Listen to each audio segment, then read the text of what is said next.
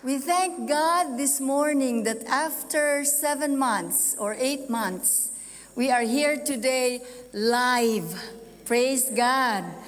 And we thank our FB streaming team who are here very early and who spent several hours just rehearsing so that we can bring this live preaching to everyone who is not here today.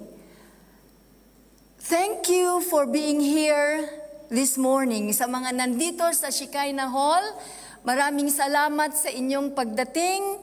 It is so, hindi ko mabanggit, it is so awesome. I don't know if that's the best word to use. But it is so wonderful to be able to talk to you this morning, to talk to live people this morning. And thank you for those who are in Hope and those who are in Joy and Peace rooms. Magandang hapon sa inyong lahat.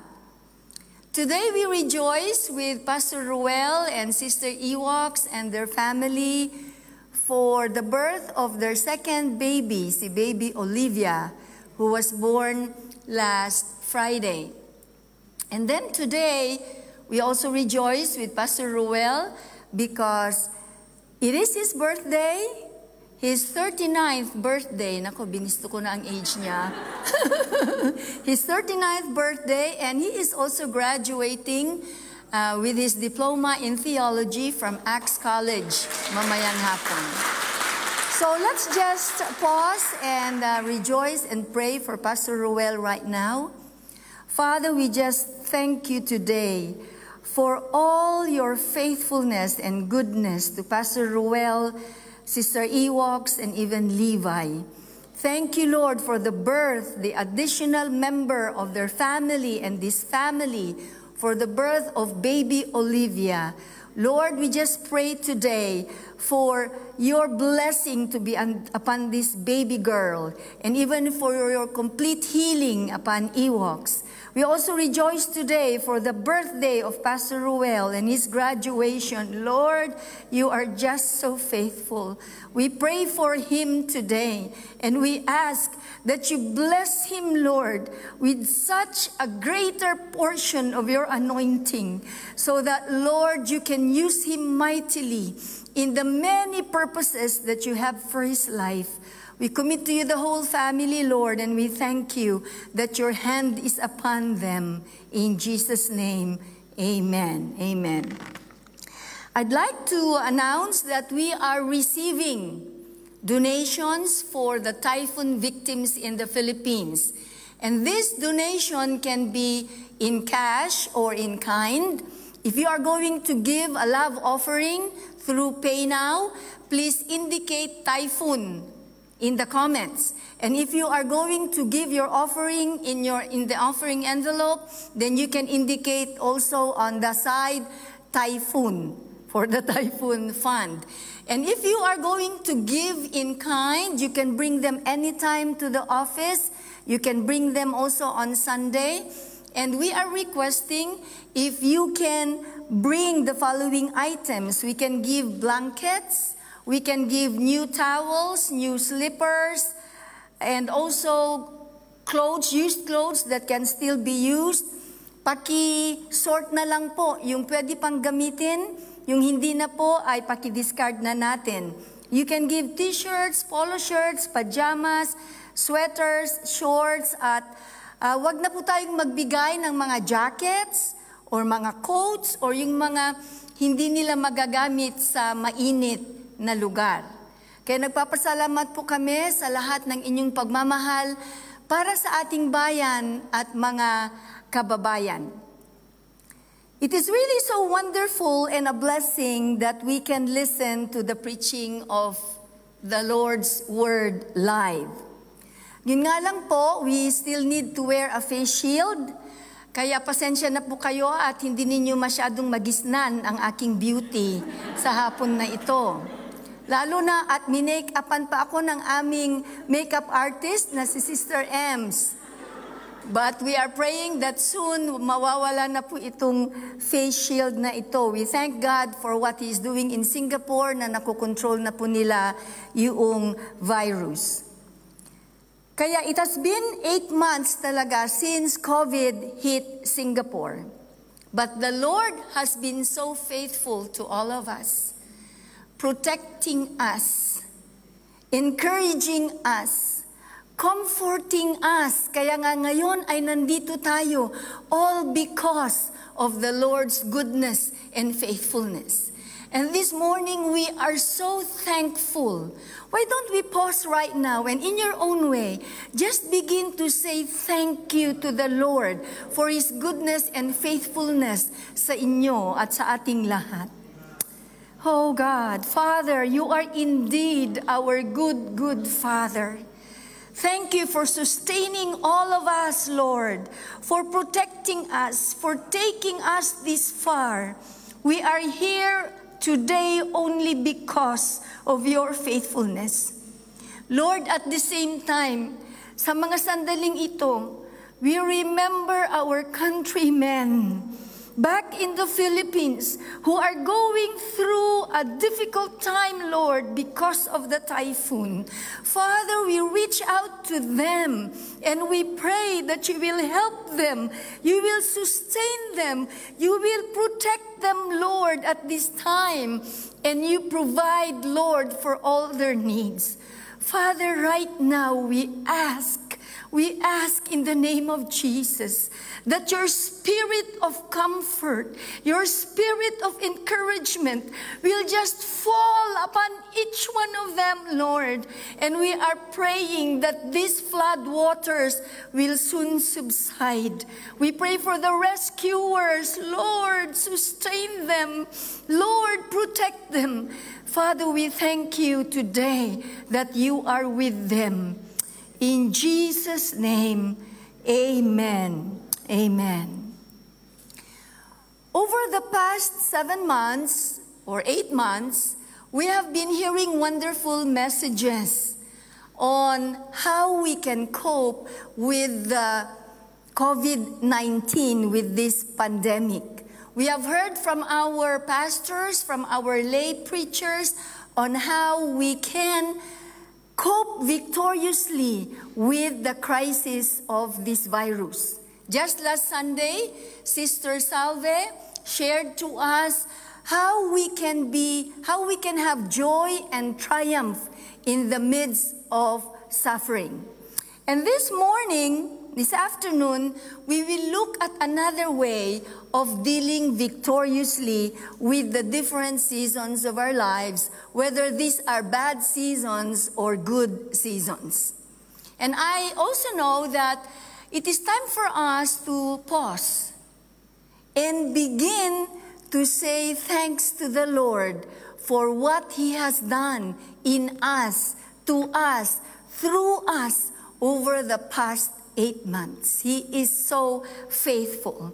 So today I am going to share a message on Thanksgiving.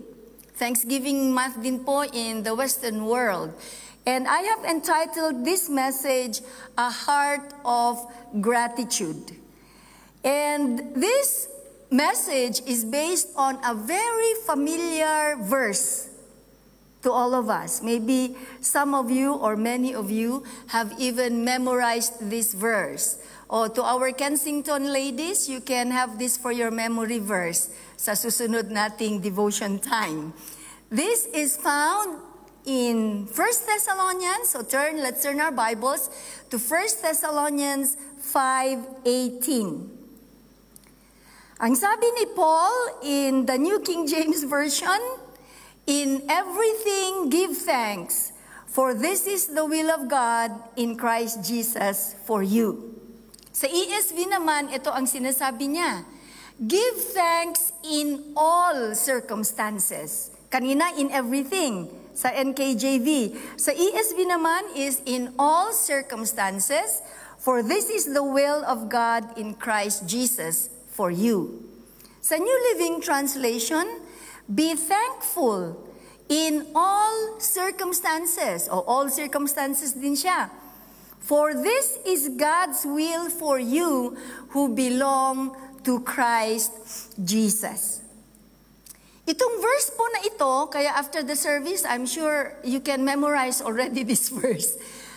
Ang verse po na ito is part of the final instructions of Paul to the believers in Thessalonica sa 1 Thessalonians 5:12 to 22.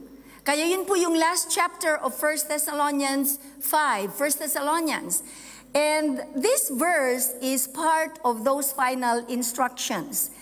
Ang church po of Thessalonica was founded by Paul in AD 51 during his second missionary journey, and we find the account in Acts 17:10.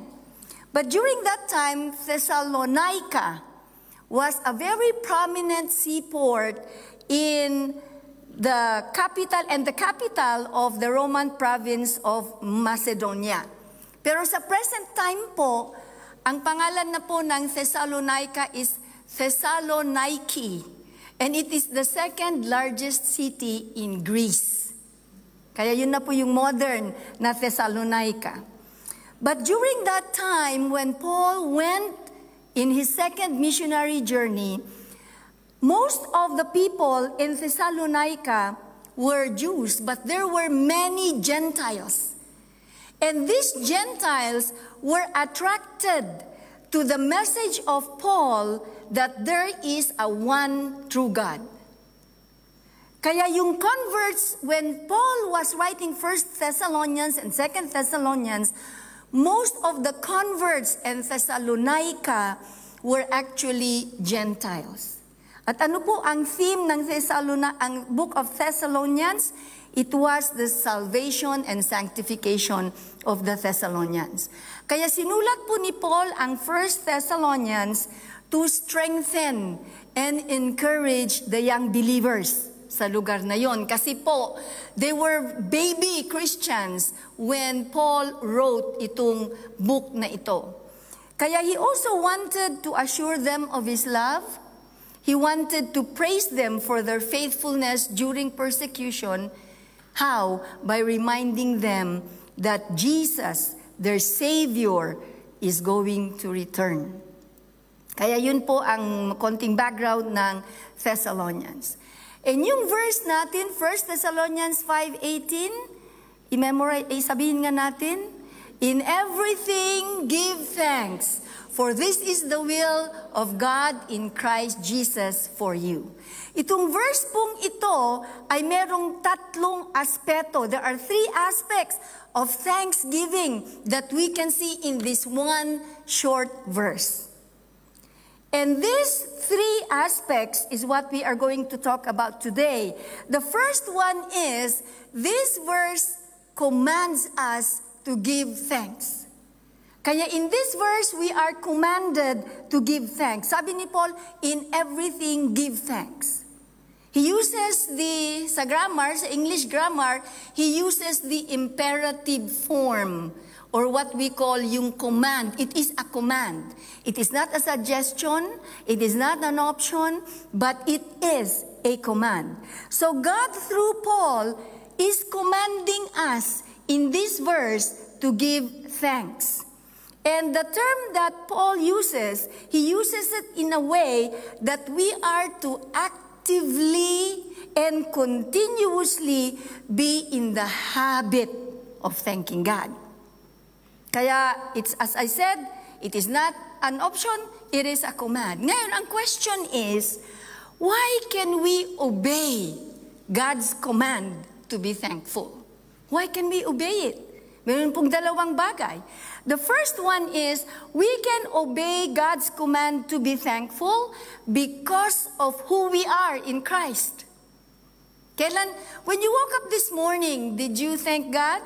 Or when was the last time that we thank God? Basahin po natin sa 1 John 5:1-3. You can read with me if you please. Everyone who believes that Jesus is the Christ has been born of God. And everyone who loves the Father loves whoever has been born of him. By this we know that we love the children of God when we love God and obey His commandments. And then verse 3 po na hinighlight natin, for this is the love of God, that we keep His commandments, and His commandments are not burdensome. Gusto ko pong ulitin yon. God's commandments are not burdensome. For the child of God, for us who are here today, for those who are listening, watching us from home or wherever you are, the command of God, the commands of God, including the command to give thanks, is not burdensome. Bakit? Because a child of God chooses to be thankful. And ano ang reason? He is thankful because of what he has become. Because of who we are. Ang sabi po sa Psalm, tignan po natin ang Psalm 140 verse 13. Surely the righteous, referring to the children of God, the righteous shall give thanks to your name. The upright shall dwell in your presence. Alam mo ba ninyo na one of the very character of those who don't belong to Christ is unthankfulness or ungratefulness. Ang sabi po sa Romans 1:21, referring to those who don't belong to Christ, although they knew God, they did not glorify Him as God, nor were they thankful. Kaya yung mga hindi po nakakakilala sa Panginoon ay hindi nila alam ang magpasalamat or ayaw nilang magpasalamat. In our society has become so ungrateful. In fact, someone said, if you want to find gratitude, look for it in the dictionary. Yung word daw na gratitude. Sabi pa nung isa, the hardest counting to master is counting our blessings.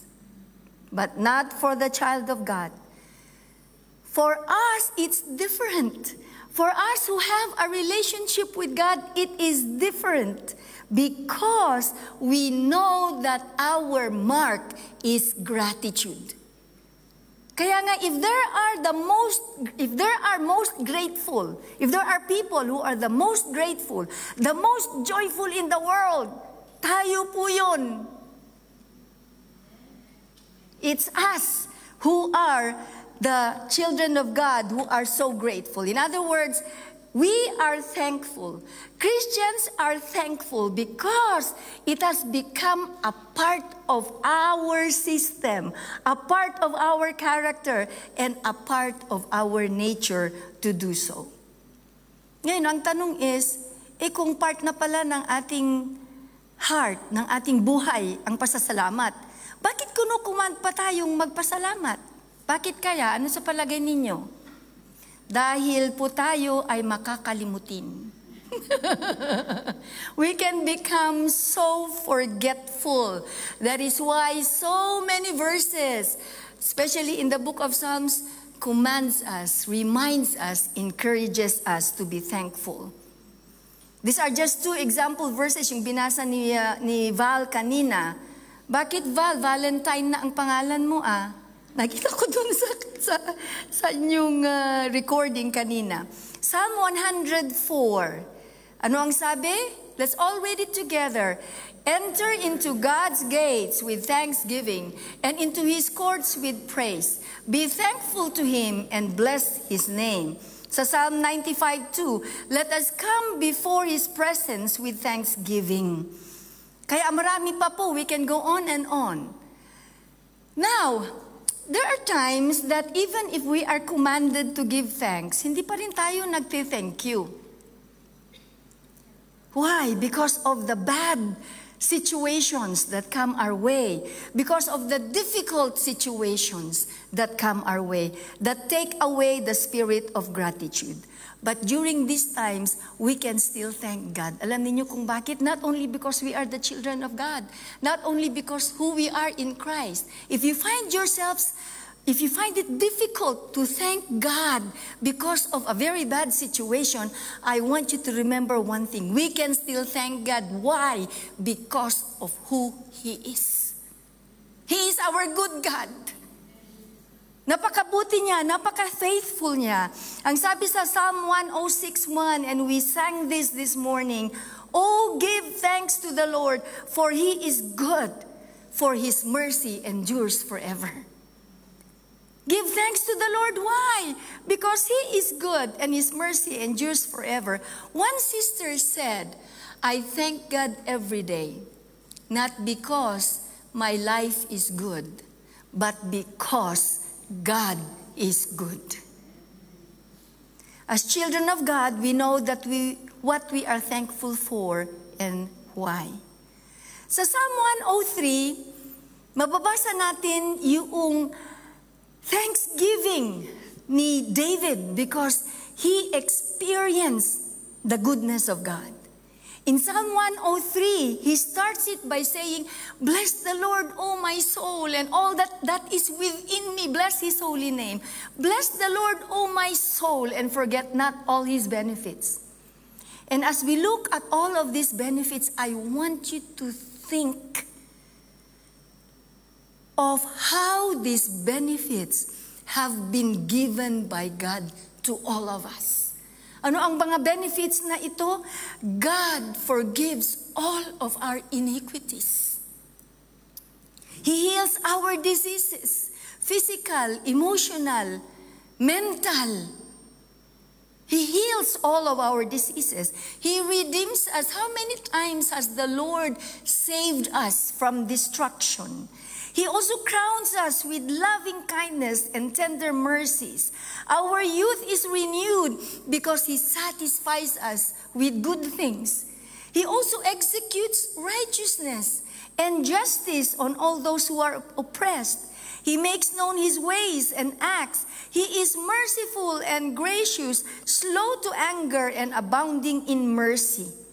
And then sa verse 12, "As far as the east is from the west, so far has He removed our transgressions from us. And as a father pities his children, the Lord pities those who fear Him." Ang dami pa. He goes on. And then, when he reaches verse 22, which is the last verse of the chapter, he ends by saying, "Bless the Lord, all His works. In the places of His dominion, bless the Lord, O my soul." There are so many things we can thank for. We can thank God for right now. Wherever you are seated, I want you to think right now of the many things that God has given to you, has done for you. And just say, "Lord, I bless you. Lord, I thank you. Father, thank you. Thank you, Lord." We cannot say all the things that you have done for us. Countless ito, Panginoon. But you know our hearts. We are just so grateful. Kaya when we realize that being thankful is part of our nature as children of God, and being thankful is because of the goodness of God, then we can obey the command to be thankful. So 1 Thessalonians 5:18 commands us to be thankful. Secondly, 1 Thessalonians 5:18 says that we are to give thanks in everything. Ano ang sabi nung verse? In everything. O, na-memorize na ninyo to pag alis natin. In everything, give thanks, for this is the will of God in Christ Jesus for you. From our text, we see that God does not only command us to give thanks, but to give thanks in everything. Napakadali siguro if the verse says, in most things, give thanks. Or in some things, give thanks. Pero no, ang sabi, in everything, give thanks. What does it mean? It means that we are to be thankful at all times and in all circumstances, good or bad. Napakadaling magpasalamat sa Panginoon para sa pleasant times, good times, for the prosperous times, when there's a newborn baby, you get a raise in your salary, nagkaroon ka na ng boyfriend, may bagong bahay, natapos na yung bahay mo sa Pilipinas, maganda ang kalusugan mo, gusto mo yung trabaho. Napakadali. Kung minsan yan, nakakalimutan na natin magpasalamat during these times. But during bad times, when we lose a job, kung masungit yung ating employer, kung na-lose natin ang ating apo in a miscarriage, or even when we battle with ongoing sickness, or even unresolved relational problems, or even continued financial pressure. Or sometimes we feel that we are trapped in a situation that is helpless and hopeless. Even right now, I know that most of you are thinking of your family members who are in the Philippines during this time of typhoon. Nalubog na yung bahay. Nandun sila sa roof. You can just imagine your family members in that situation in the Philippines. How can we give thanks? How is it even possible being thankful when bad things happen to us? Pero sabi dun sa verse natin, in everything give thanks. May dalawang bagay po na we can give thanks in all circumstances. Two things. First, because of God's purpose in every circumstance. All throughout the past months, we heard many messages on God's sovereignty, that God is in control, that He allows situations in our lives for a purpose and a good purpose. Ano po yung purpose na yon? It all boils down to our being transformed to be like Jesus.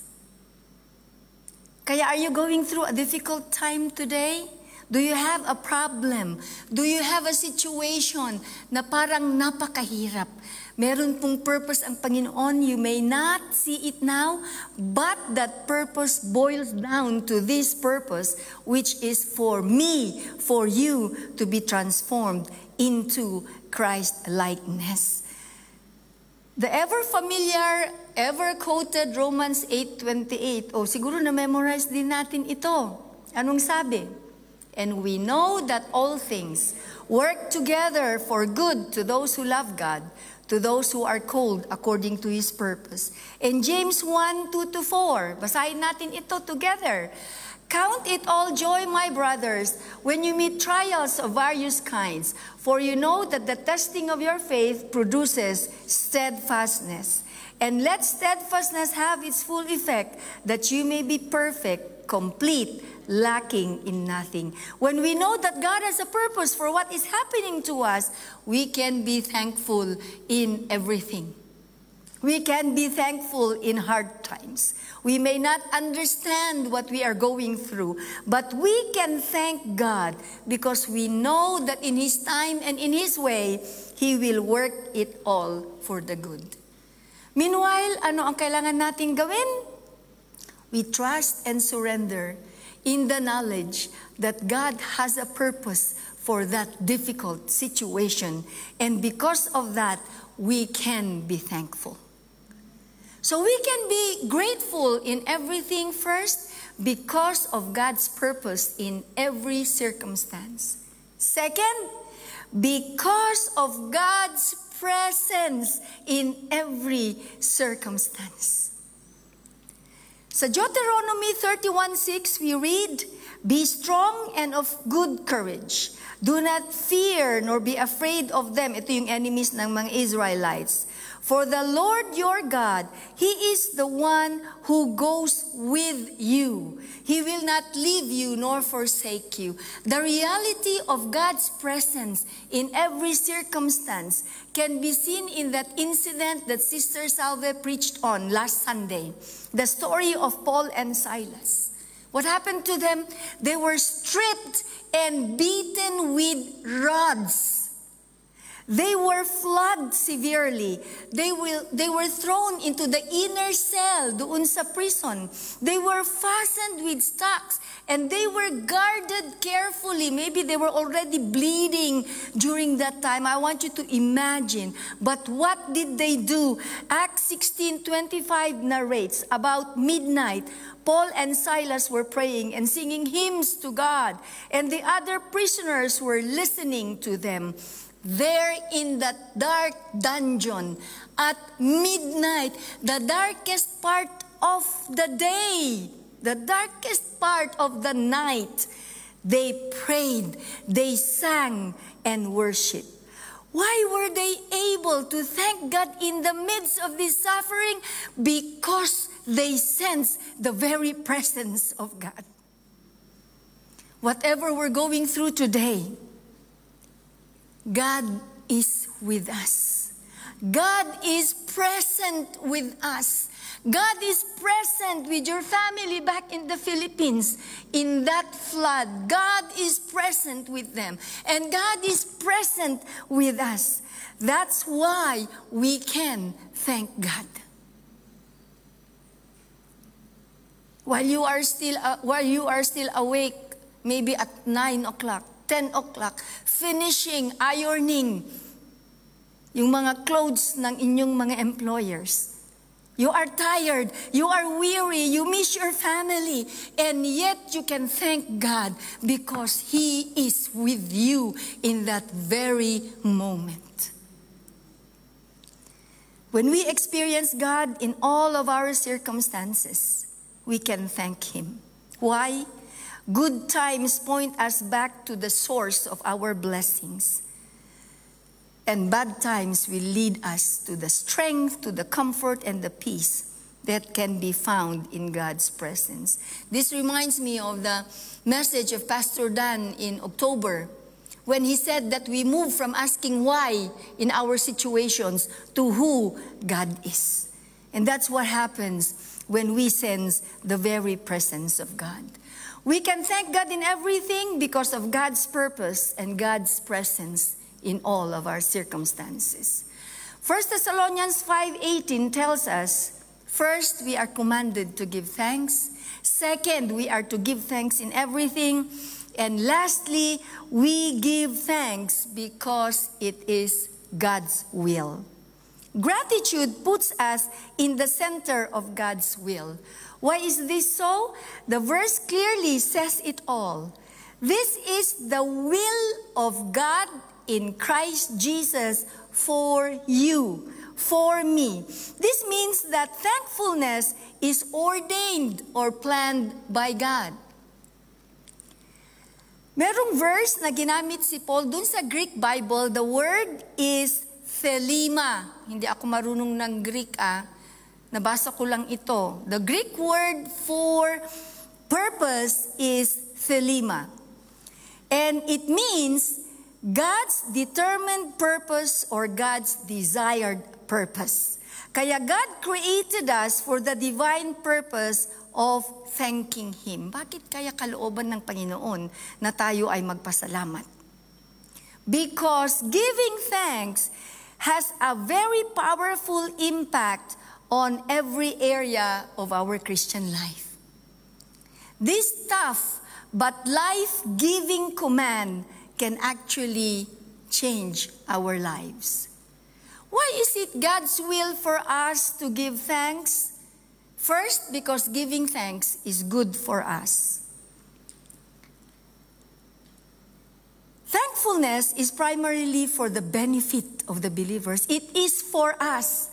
Although God gets the ultimate glory when we give thanks, the immeasurable and immediate benefits are for us.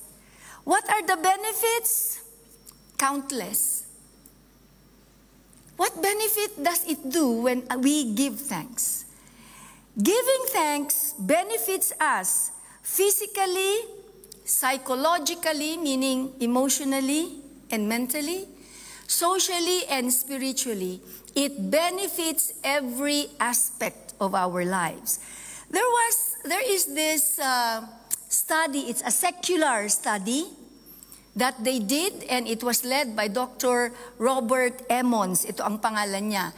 Itong Dr. Robert Emmons na ito is the world's leading scientific expert on gratitude. They are studying in the secular world the effect of gratitude in the lives of people.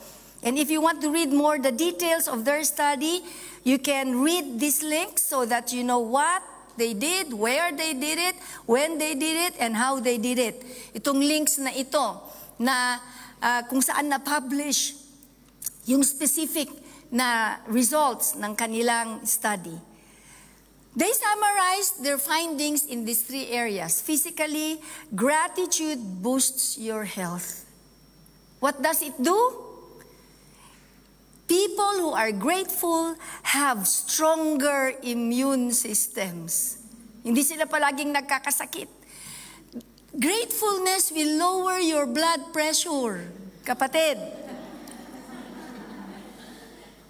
Kaya nga ang sabi is, makikita natin mamaya, ang sabi is, there is a decrease in 10% in your systolic blood pressure when you have a grateful heart. It will give us more energy, a better and longer sleep, and we experience less aches and pains. Second, it slows down aging. Ito yung sinasabi nilang neurodegeneration.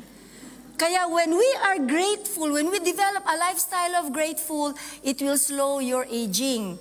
Kaya kahit na hindi na kailangan kung ano-anong nilalagay natin sa ating mukha, it will slow down, just be thankful. And then it is good for the heart and the waistline.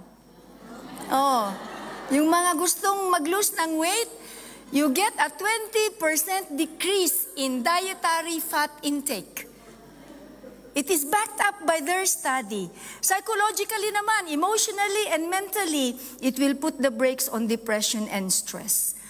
Their study showed that those who are grateful have higher levels of positive emotions, of joy and optimism, resulting in decrease of cortisol. Yung cortisol is the stress hormone. Kaya kung tayo ay nagpapasalamat, nagdi-decrease yung cortisol, which actually brings down our immune system. Kaya maganda ang magpasalamat. Socially, being thankful helps us to bond with others.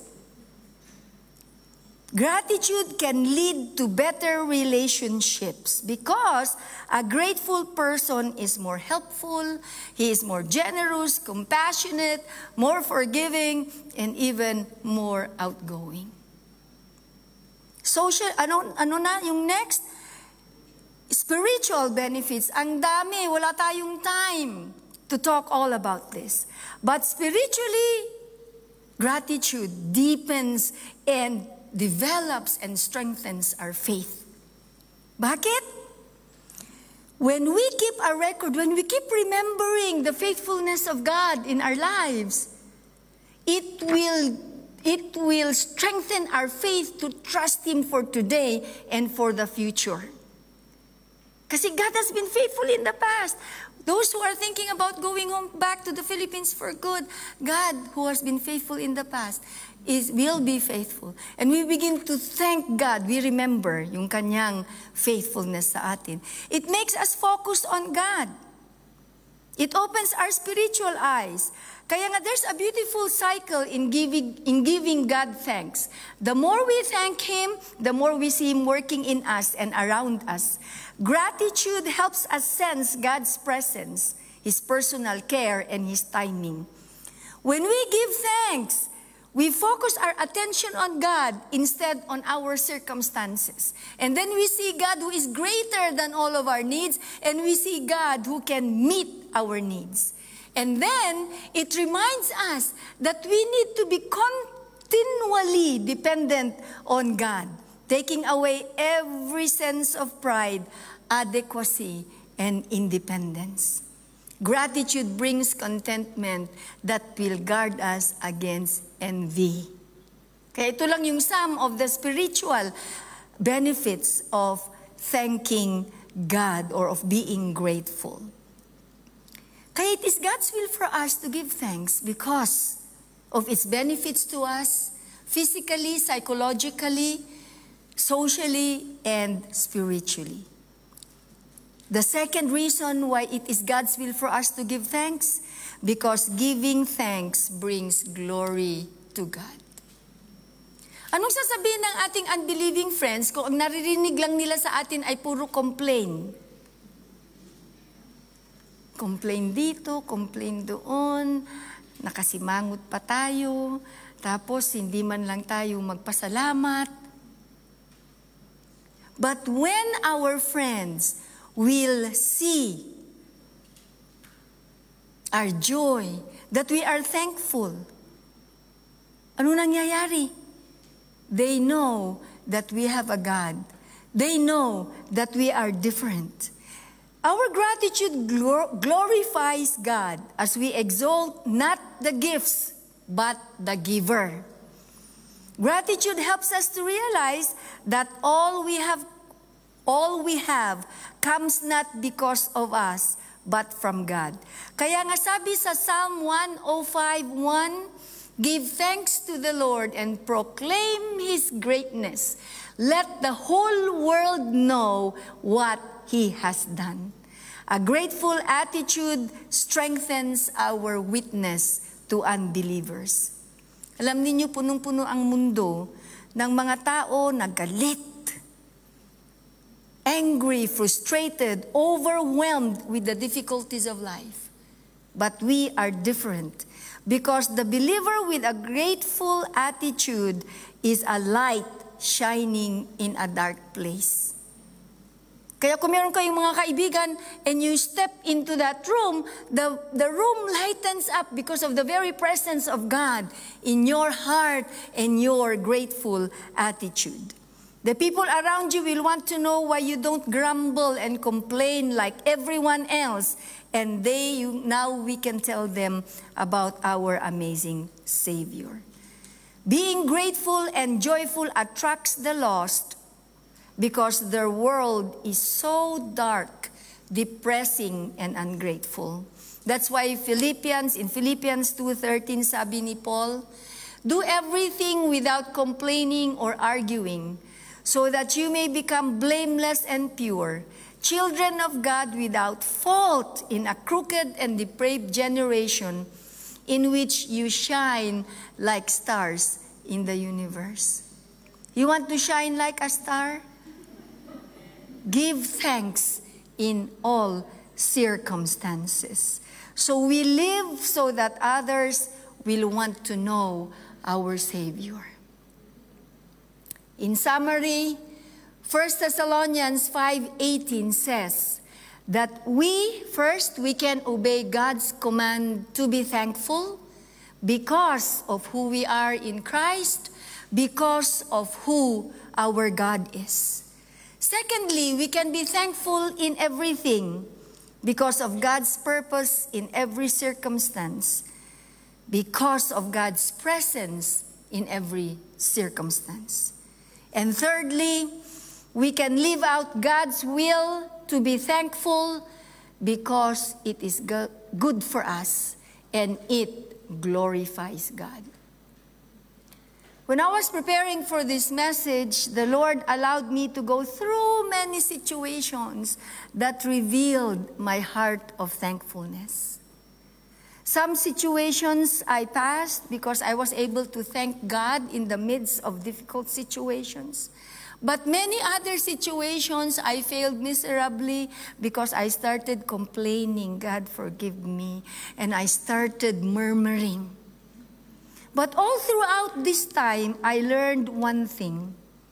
I learned that being thankful is life-changing. And this change and this transformation starts with 3 simple, small words offered from the heart.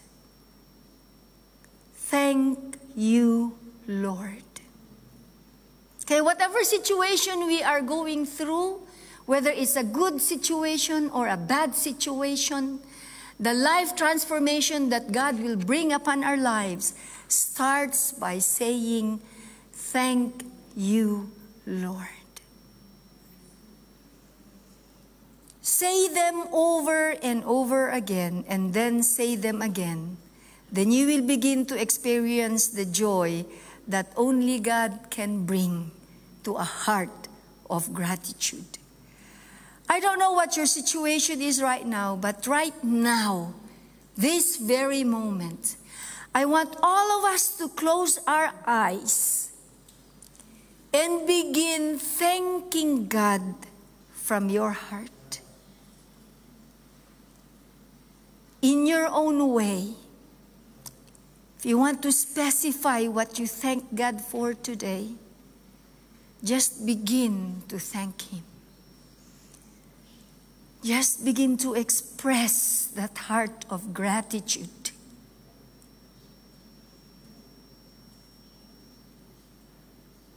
Thank you, God. Thank you, Father. Thank you, Lord. Thank you, Lord.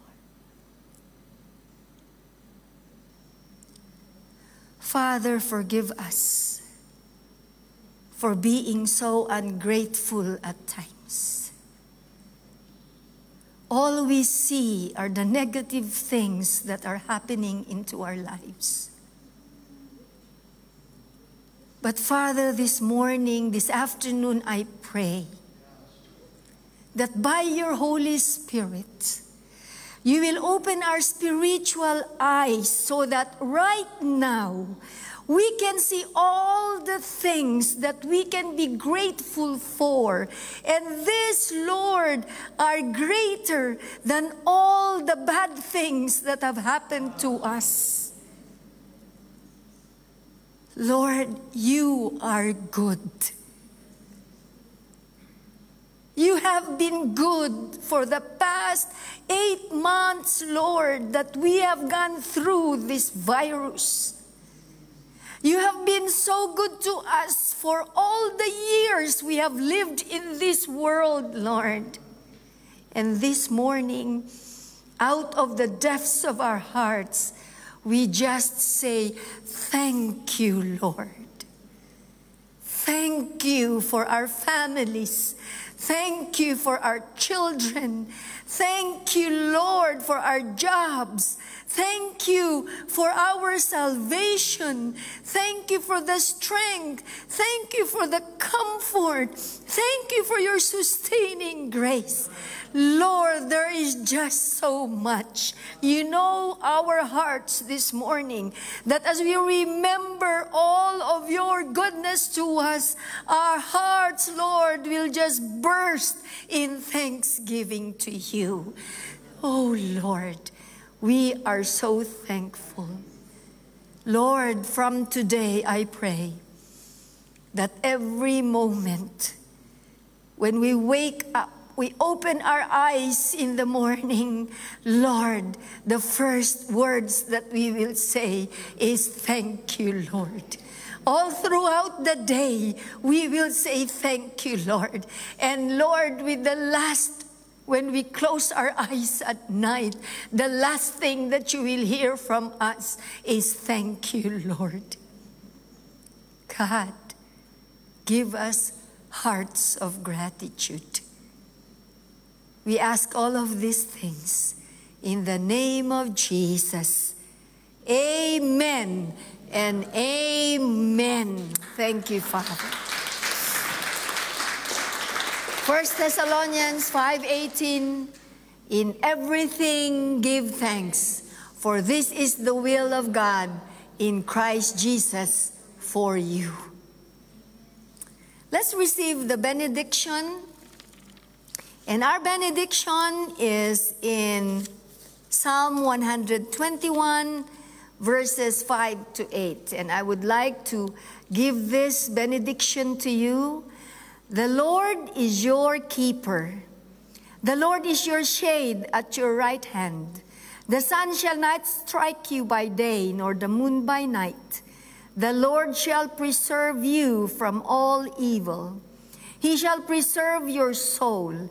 The Lord shall preserve your going and your coming in from this time forth and even forevermore. from the time that you get out of this hall, determine in your heart to just be thankful, to just be grateful. And for the whole week, I know that you will just be a blessing as you love God and love people. Father, thank you. I entrust to you all my brothers and my sisters and all families that are joining us online. You are faithful, Lord, and we are thankful. In Jesus' name, amen.